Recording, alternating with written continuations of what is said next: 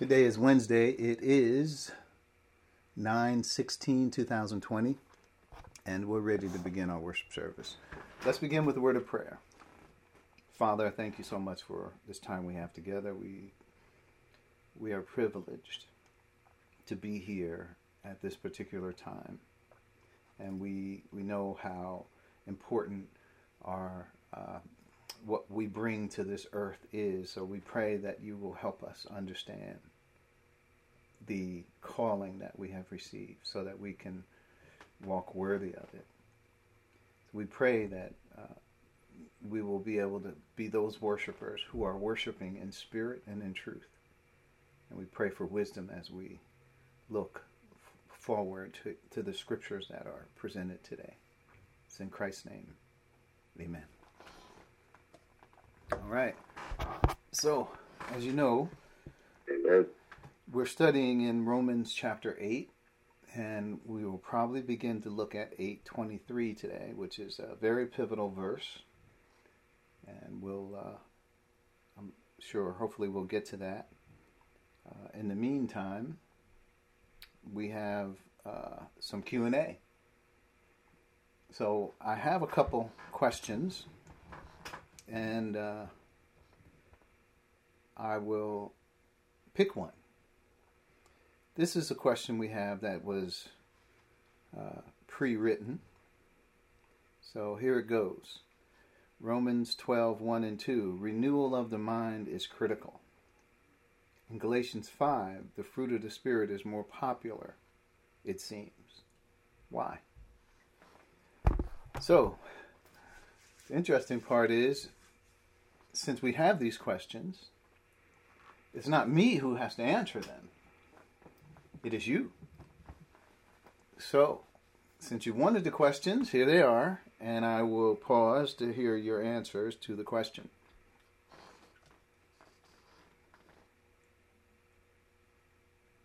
I'm just smiling. I'm only kidding.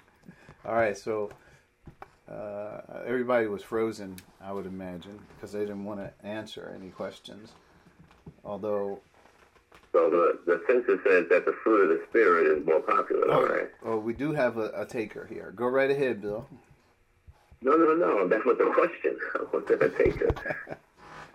No, it's just a question about Romans 12:1 and 2, which talks about that we need to be transformed by the renewal of our minds. And then in Galatians 5, it talks about the fruit of the Spirit. And which one will be more popular, the fruit of the Spirit? Yeah, the question is it's saying the fruit of the Spirit is more popular than the renewal of the mind, which is critical.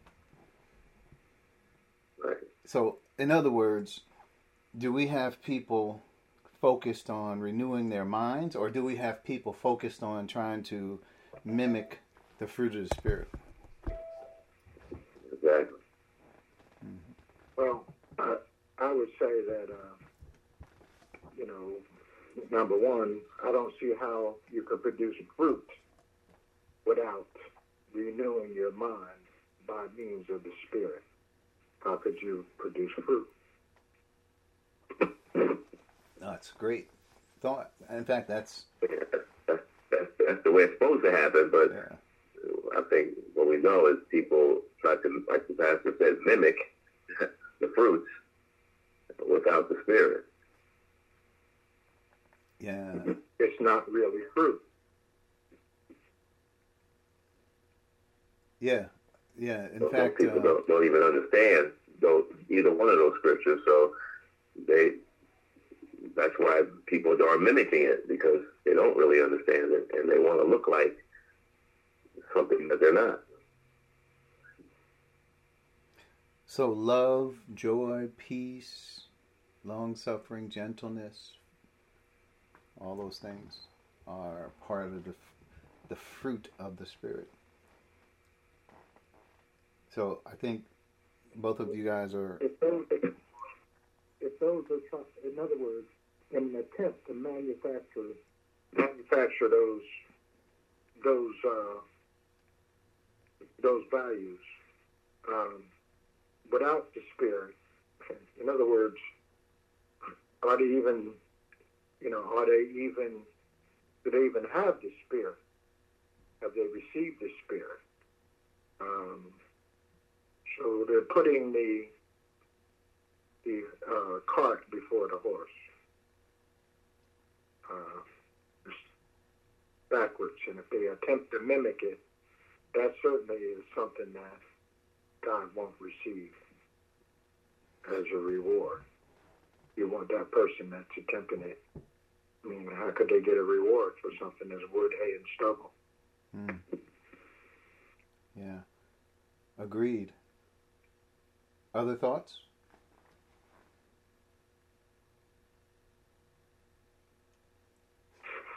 Well, I guess the question was, why is it more popular? Mm-hmm.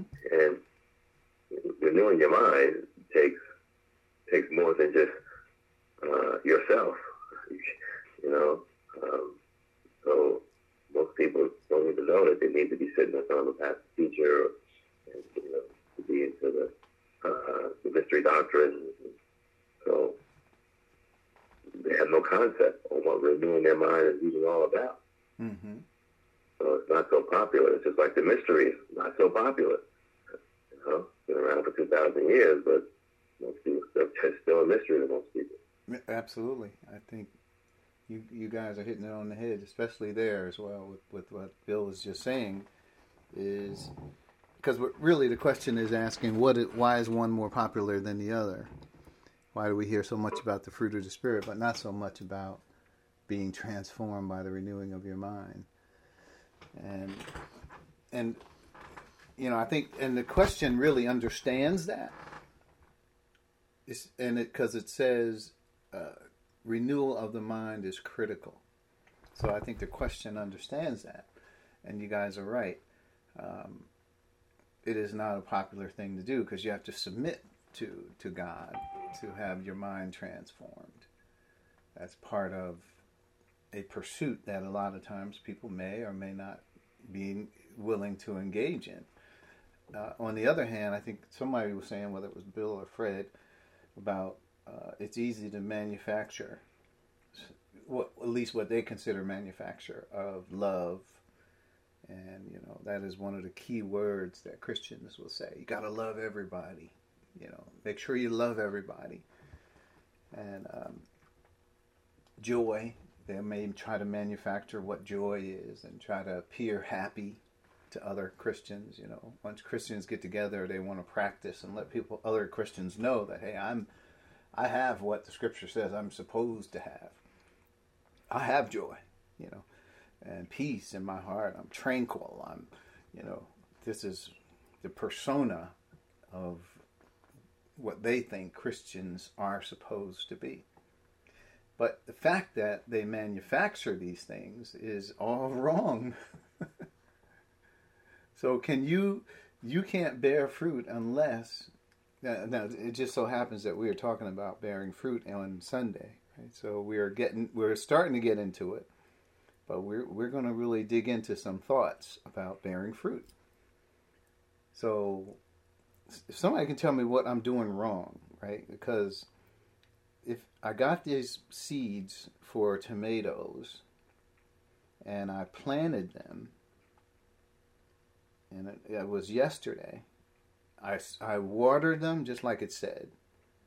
And then today I went there and I was ready with, I had my bread and mayo and I was going to have myself a BLT, but there was no tomatoes. So what did I do wrong? I guess lack of patience.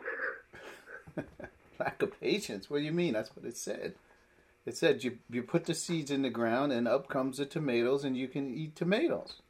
You can have the fruit of the vine, right? What did I do wrong?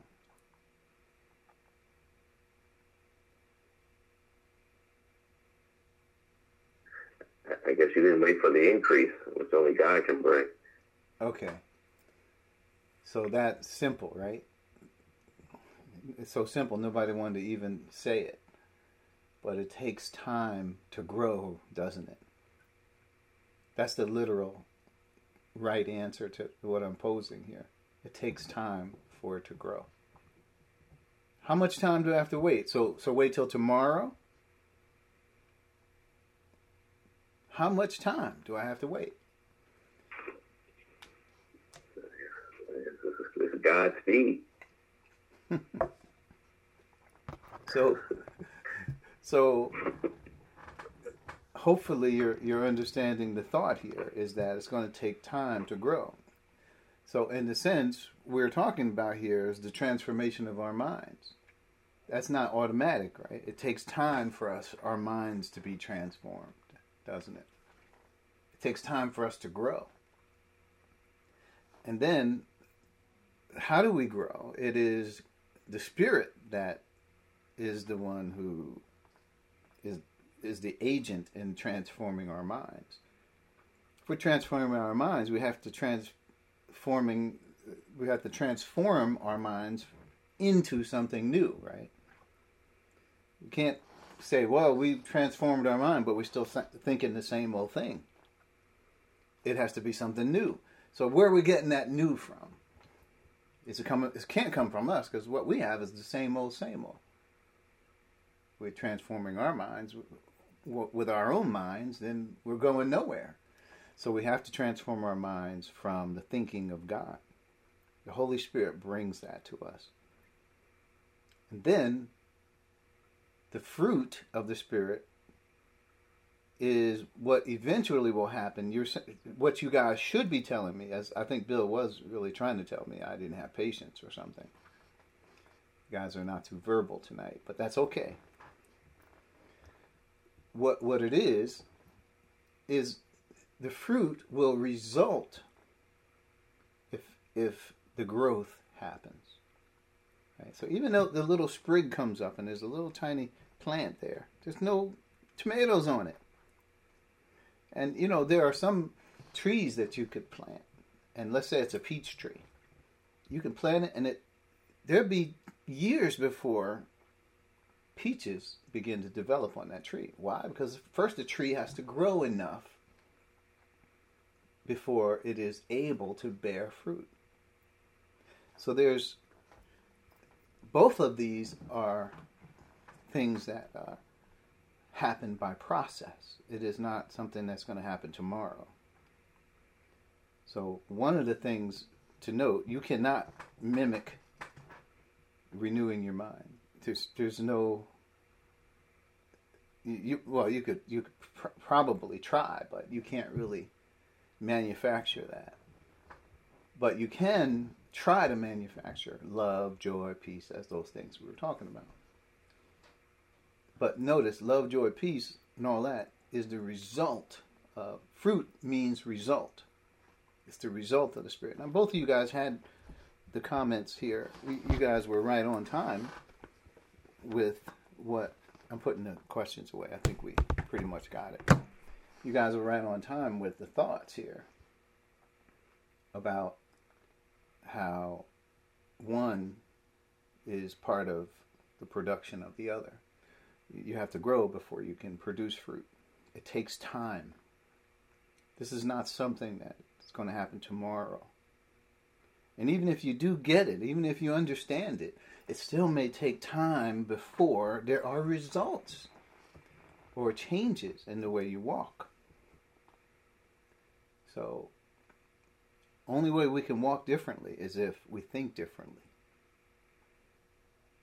Now, if we are thinking one thing and walking differently, that's called hypocrisy. If your walk is different from what's on the inside. Jesus chided the Pharisees over and over for this. You whitewashed tombstones. First clean the inside of the cup and dish, and then the outside will be clean. So that is not where we want to be, manufacturing some sort of behavior. What we want to do is just like Jesus says, first clean the inside of the cup and dish. Well, how do you do that? Well, that comes from the transforming of our minds, the renewing of our minds. So I think we owe it to ourselves to at least turn to Romans chapter 12. So it says in 1, therefore I urge you, brothers and sisters, in view of God's mercy, to offer your bodies a living sacrifice, holy and pleasing to God. This is your true and proper worship. So this is it right here. This is what we are doing. You want to talk about worship? This is it. This is the highest form of worship right here. Is to present ourselves to God. This is humility. But he explains it in more detail in the next verses. How do we do it? Here it is. Do not conform to the pattern of this world, but be transformed by the renewing of your mind.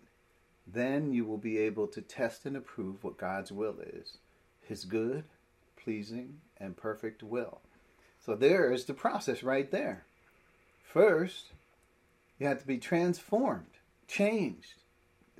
You have to go through a metamorphosis of change. You can't do that. The only thing you can do is submit yourself to God. God will work in you to will and to do his good pleasure. That's how your mind gets changed, renewed. Then, says the next phrase, you will be able to test and approve what God's will is.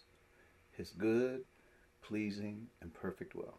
That follows the transformation process. Then you can know what God's will is.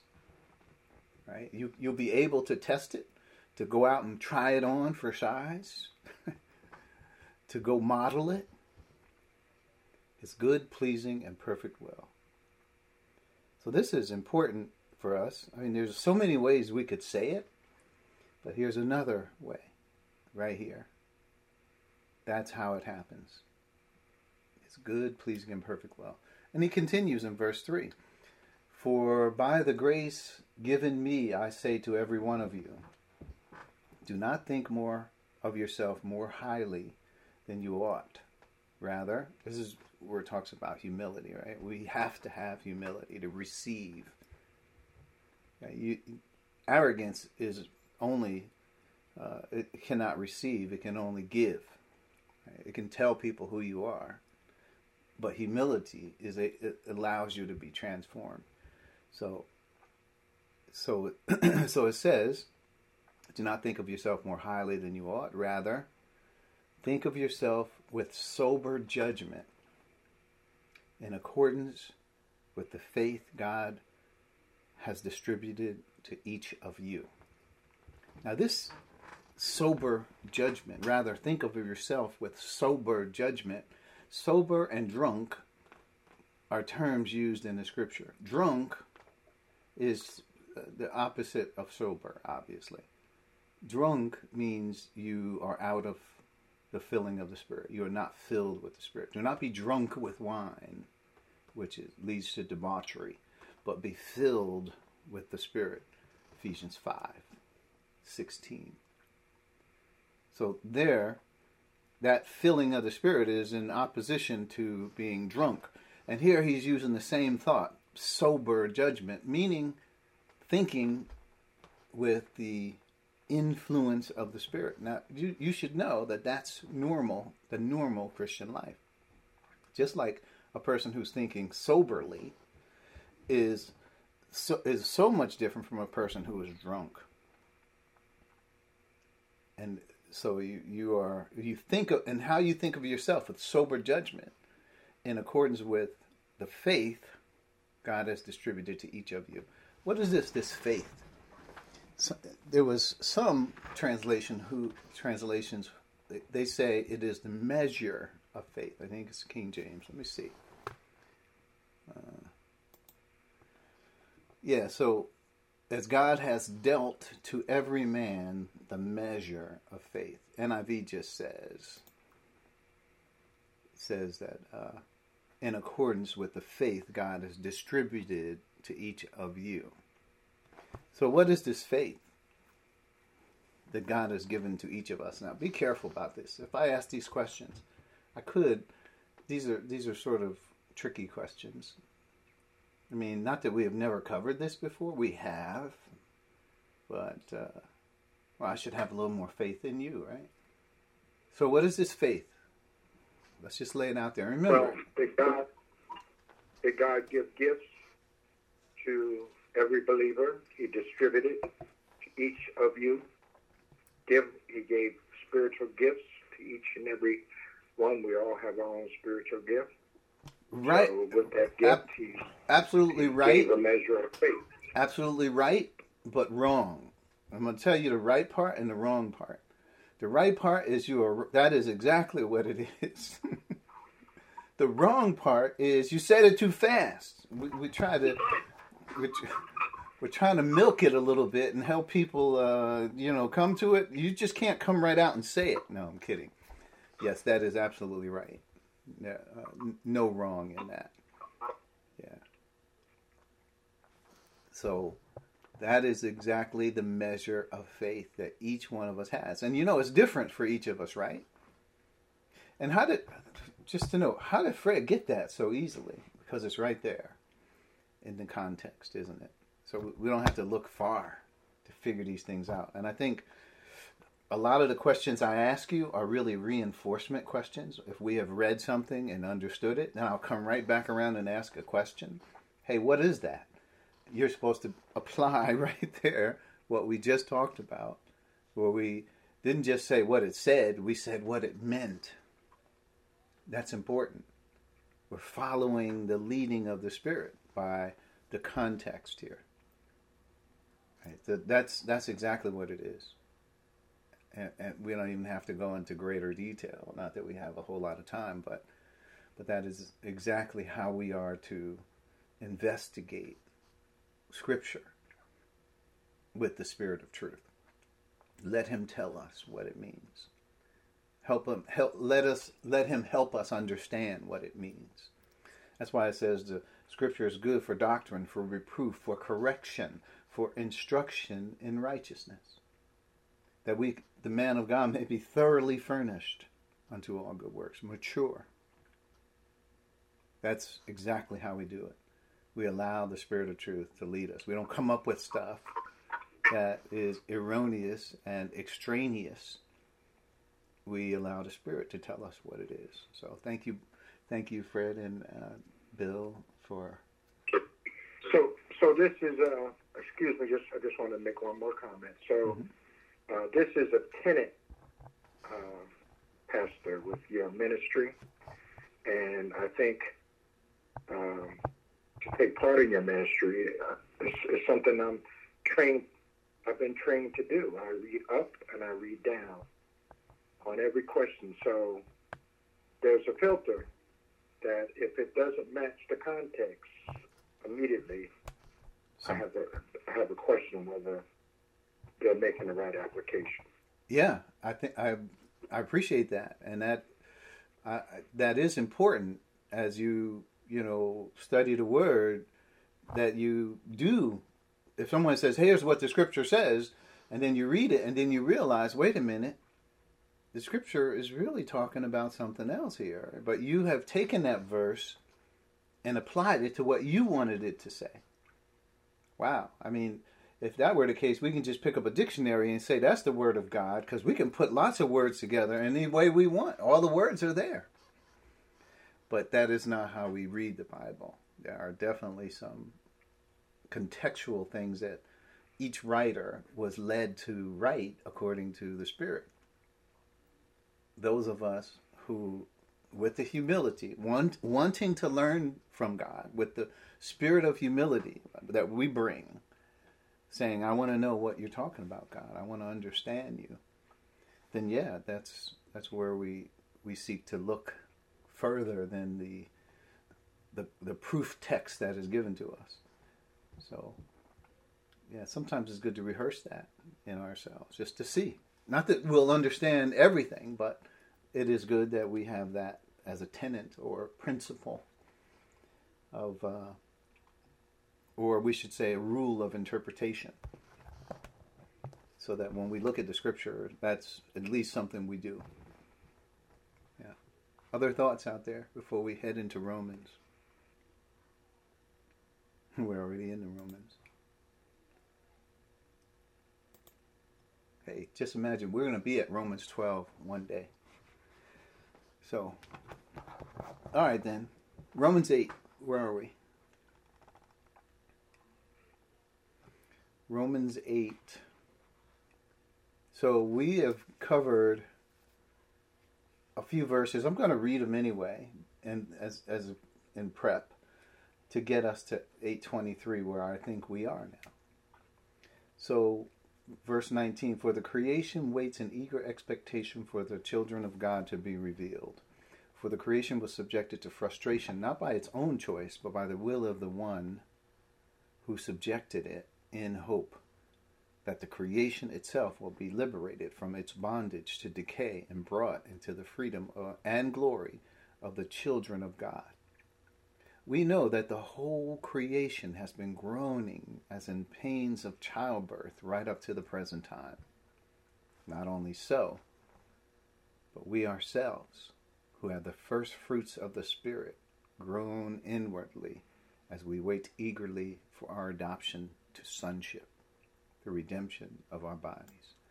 So, this is it, verse 23. So let's cover a couple thoughts here. Not only so. So the not only so part tells us that it is relating by analogy our experience, this is our church age experience, to what happens previously in those verses I just quoted. And it is saying that, being that we are the sons of God, it is relative to what's going to happen when we are finished, when God is finished with us in the process that all he promised in our calling would come to pass. So God, it's not corny to say it, but God is not finished with you yet. He's not finished with us. And I know I've seen that on t-shirts and, people saying, what they're really saying is, I'm not perfect. Don't judge me. I'm not perfect. God is not finished with me yet. But that is not the thought here, is it? Because he that began a good work in you will continue it until the day of Christ. So that's Philippians 1. That's for sure. He will continue it. You can be sure that he started this in you, he's going to finish it. There's no doubt about it. So not only so relates the experience that we have in becoming church age believers, first fruits of the Spirit, we'll get to that, with and us receiving our resurrection bodies, which is the whole completion. This is verse 23.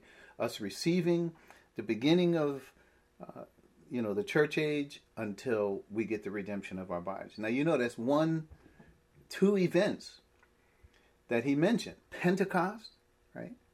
The first fruits of the Spirit, and the redemption of our bodies. You know what that is? The rapture of the church. That's the entire church age right there. So far, it's over 2,000 years, that period in verse 23.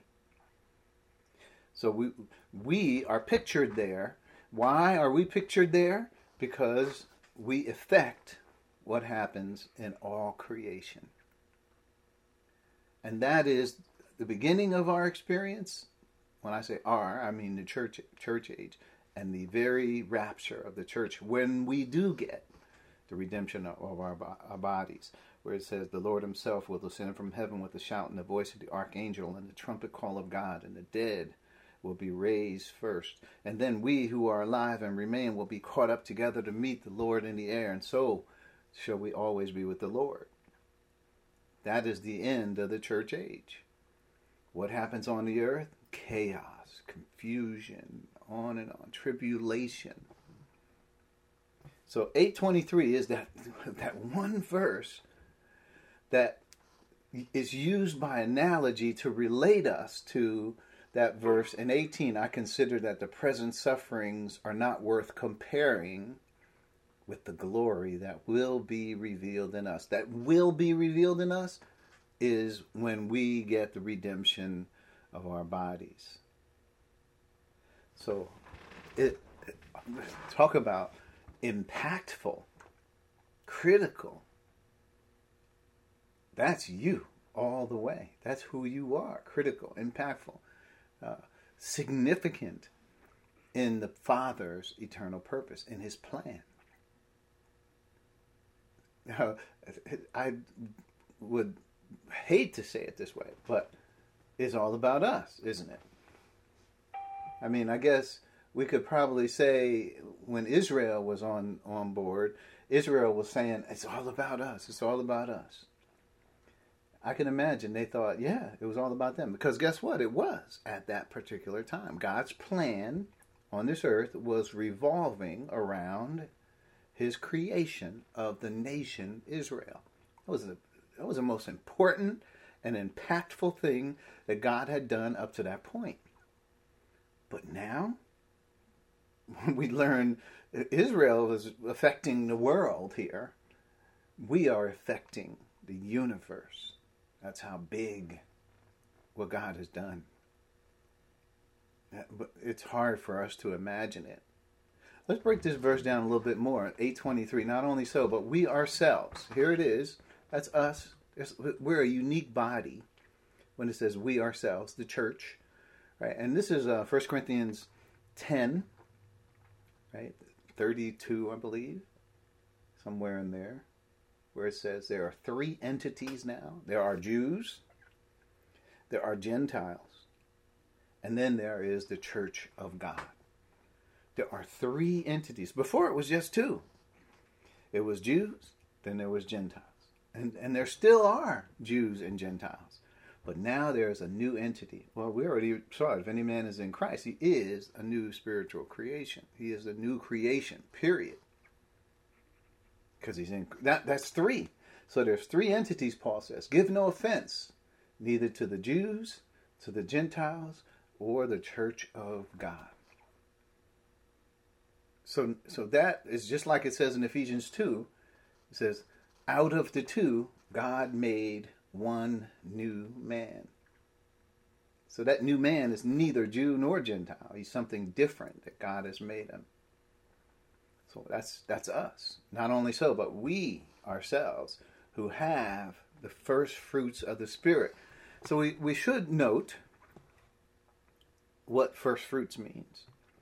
Because we know that what happened, and I could go to Acts, and I may force over, and read a little bit about what happened at Pentecost.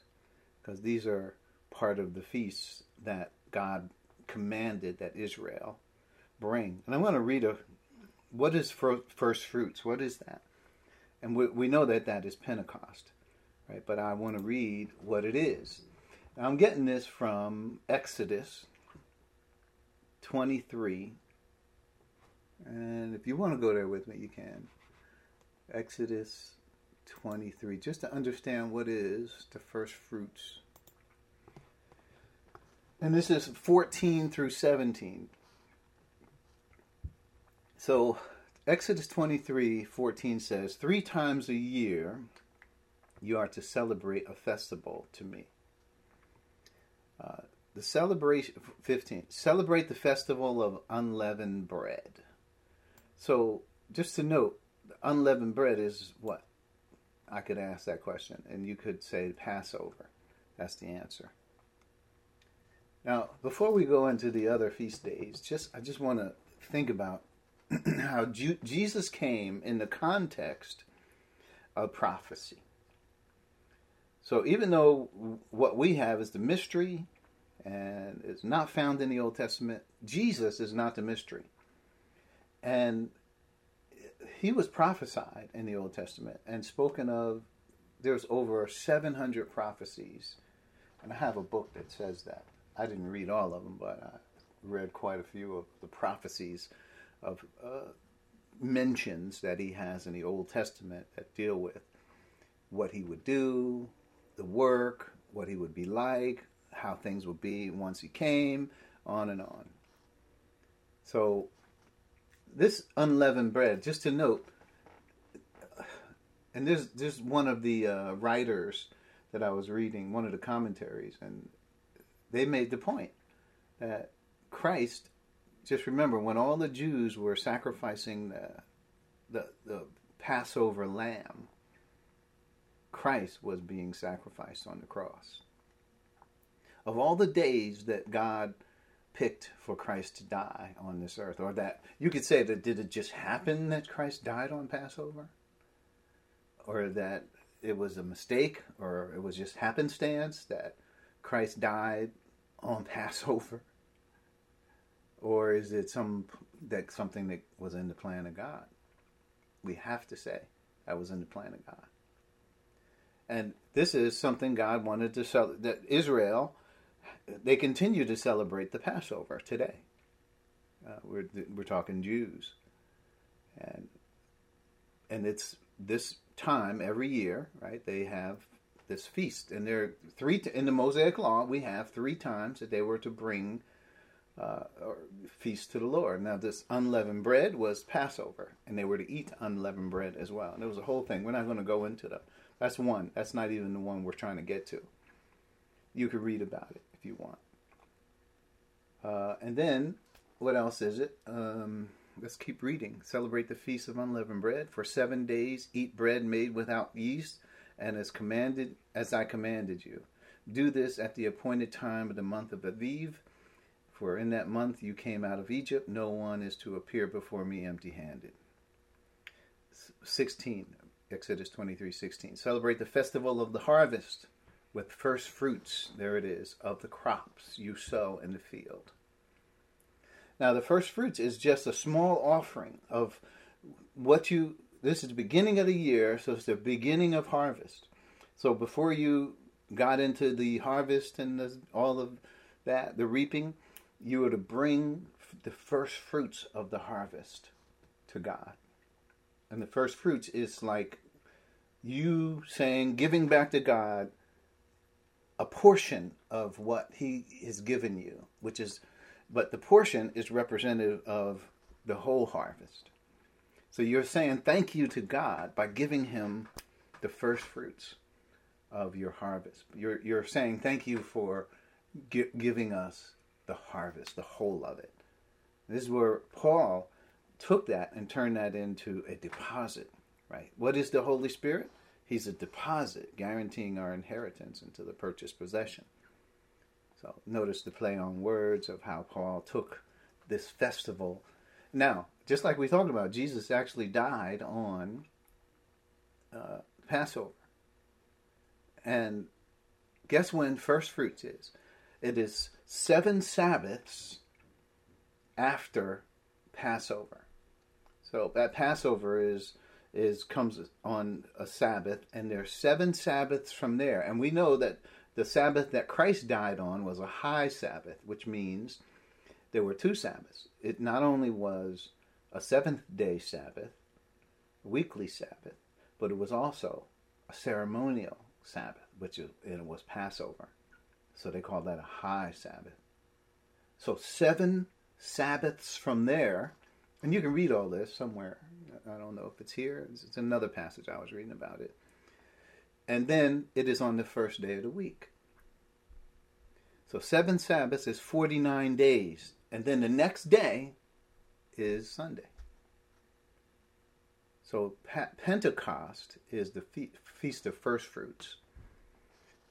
Happened on the first day of the week.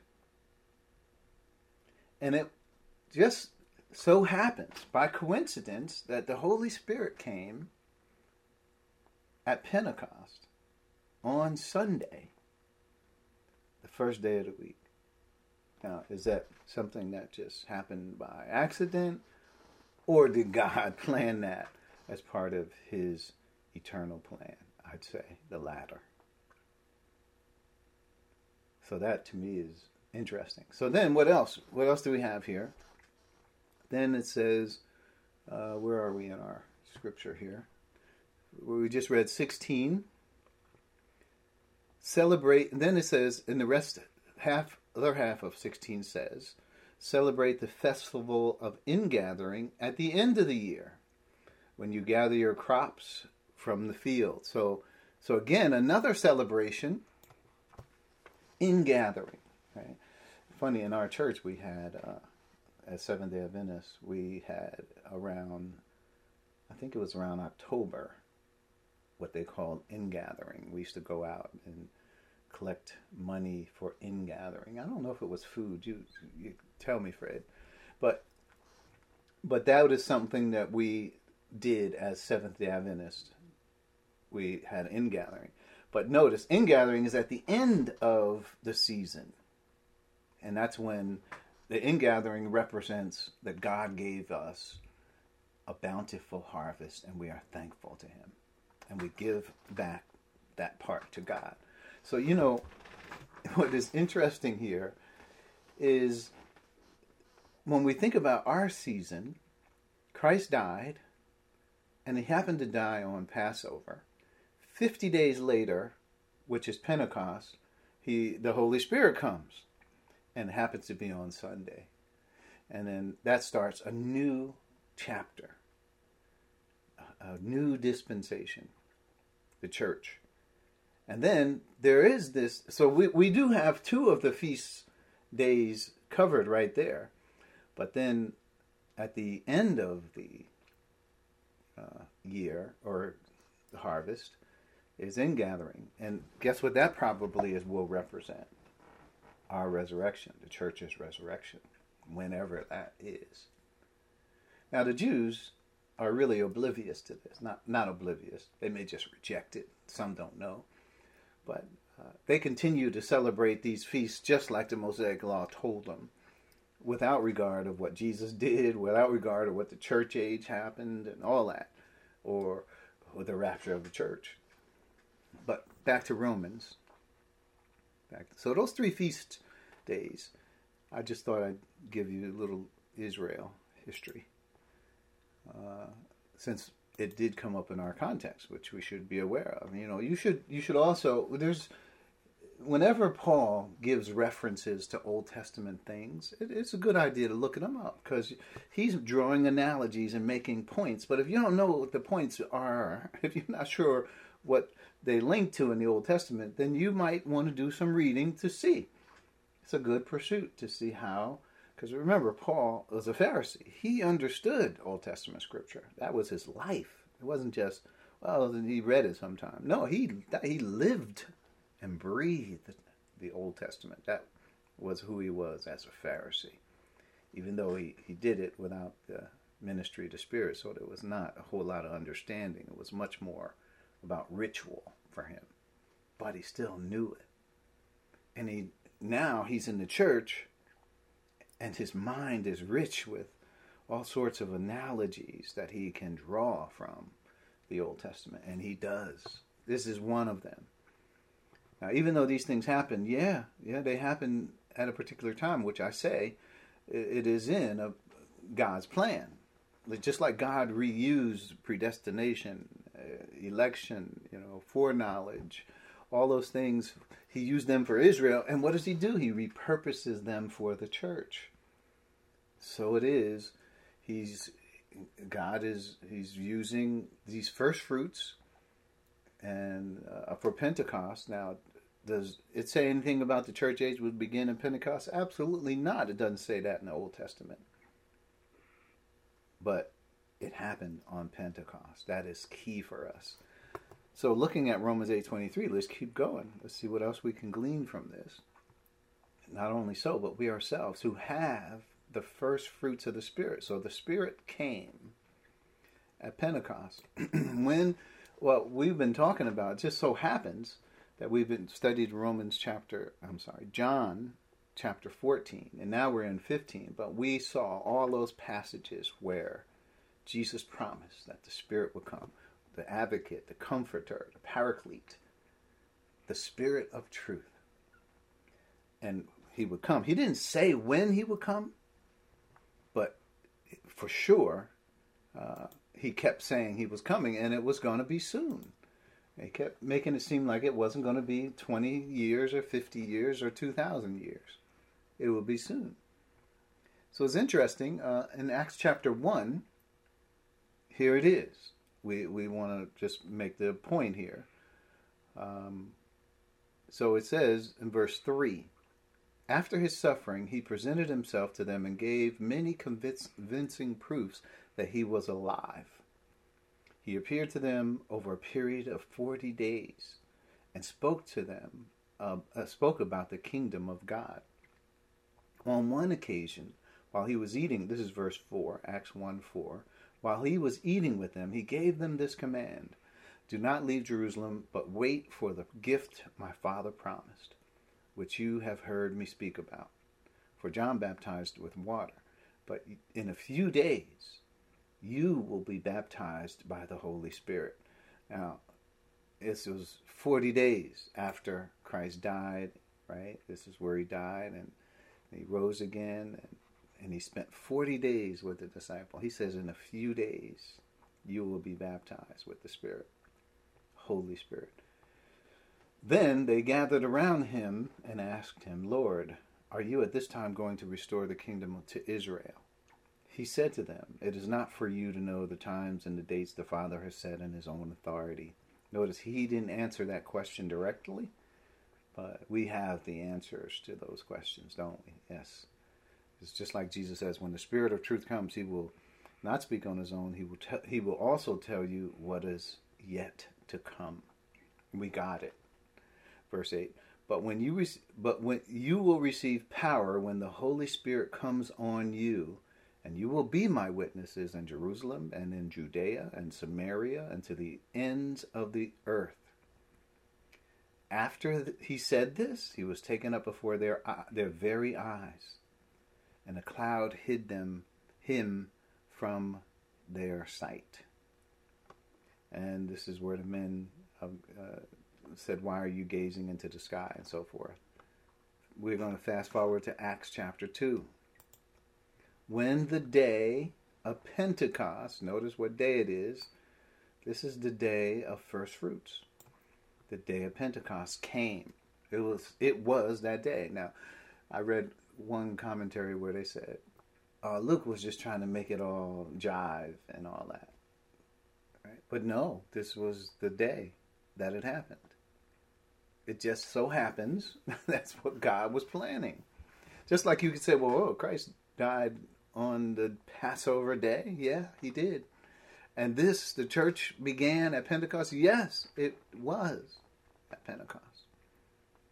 So I think God was trying to tell us that these were significant events in the Jewish calendar, and he was using them to establish something new. So when the day of Pentecost came, they were all together in one place. Suddenly, like a sound like a blowing of a violent wind came from heaven and filled the whole house where they were sitting. They saw what seemed to be tongues of fire that separated and came to rest on each of them. All of them were filled with the Holy Spirit and began to speak with other tongues as the Spirit enabled them. And now they were staying in Jerusalem, God-fearing Jews of every nation under heaven. See, notice, why were they all there? It was Pentecost. And in Pentecost, they were commanded to come and to present the first fruits. So this is interesting. I just wanted to make sure we got this. I'm headed back to Romans 8:23. So not only so, but we ourselves who have the first fruits of the Spirit. We saw how it all worked out there. So what is it that we got with this first fruits of the Spirit? What is Paul trying to tell us?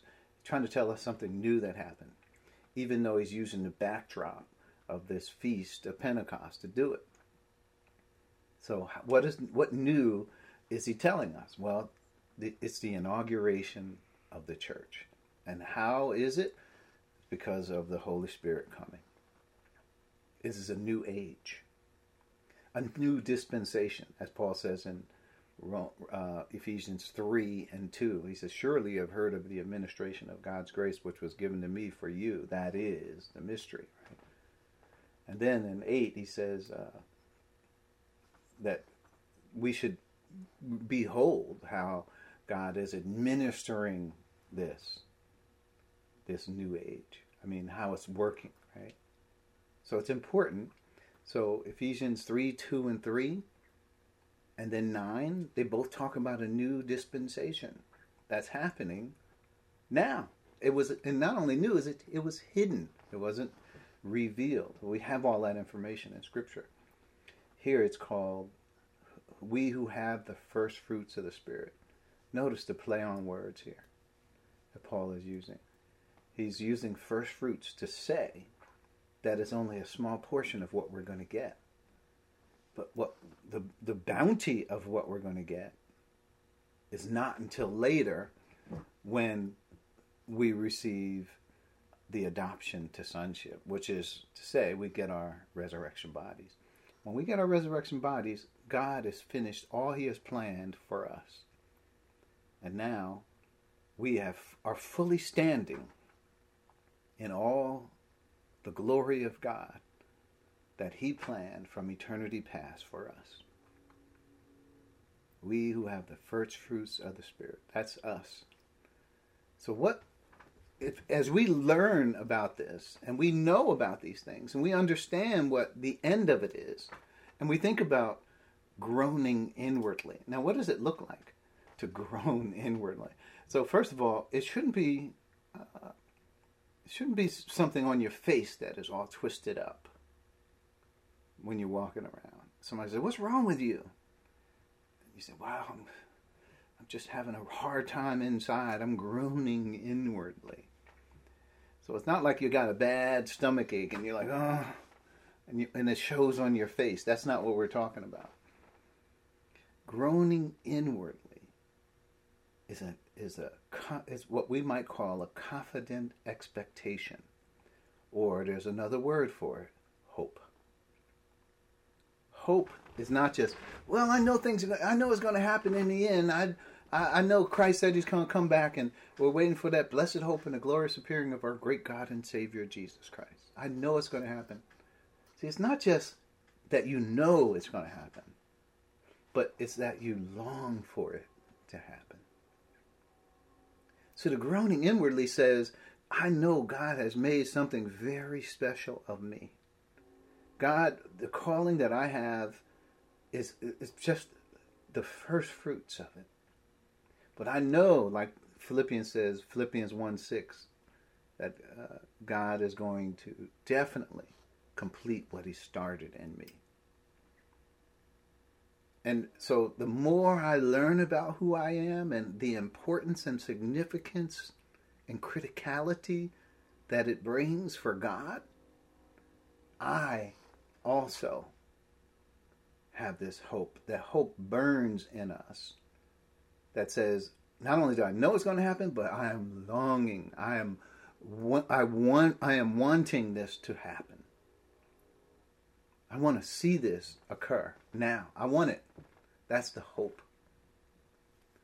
So now what do we do? That we know who this, and look, when we see this in the context of what we just read about the earth, the creation was subjected to frustration, not by its own choice, but by the will of the one who subjected it. The creation itself will be liberated from the bondage to decay, brought into the freedom of the glory of the children of God. I mean, that's the context of me understanding God's calling in my life. And I want that. Not only do I want that to happen, first I know it's going to happen. I know I'm a son. I know that's who he's talking about. And all I want God to do is complete the work that he planned for me from eternity past. And that is the redemption of our bodies, our adoption to sonship. When we get that, we're in that position where we have that effect on God's eternal purpose for all things. The more we understand about that, the more we long for it. First, we got to understand what it is. It's not even a matter of longing for it. It's a matter of apprehending it by faith. Learning it. Just learning what God did and what he says about who we are. Then the Holy Spirit causes you to long for it. See, and this is exactly what he says in Romans earlier in 5. Right? In 5. Where he says, verse 3, 5:3, not only so, but we also glory in our sufferings, because we know that suffering produces perseverance, character, and character, hope. There it is. And hope does not put us to shame because God's love has been poured out in our hearts through the Holy Spirit who has been given to us. Now get that last verse. Hope does not put us to shame. Why would hope put us to shame? It's because we're thinking these lofty things about us. We understand God's plan now. We get it. We know what he planned for us from eternity past. And it doesn't put us to shame. Why? Because we love what God has done just like God loves what he has done. We don't care what people on the earth think about who we are. We know who we are because God has made it clear to us that we're sons. In no uncertain terms. Not only that, the Holy Spirit testifies with joint witness to our spirits that we are children of God.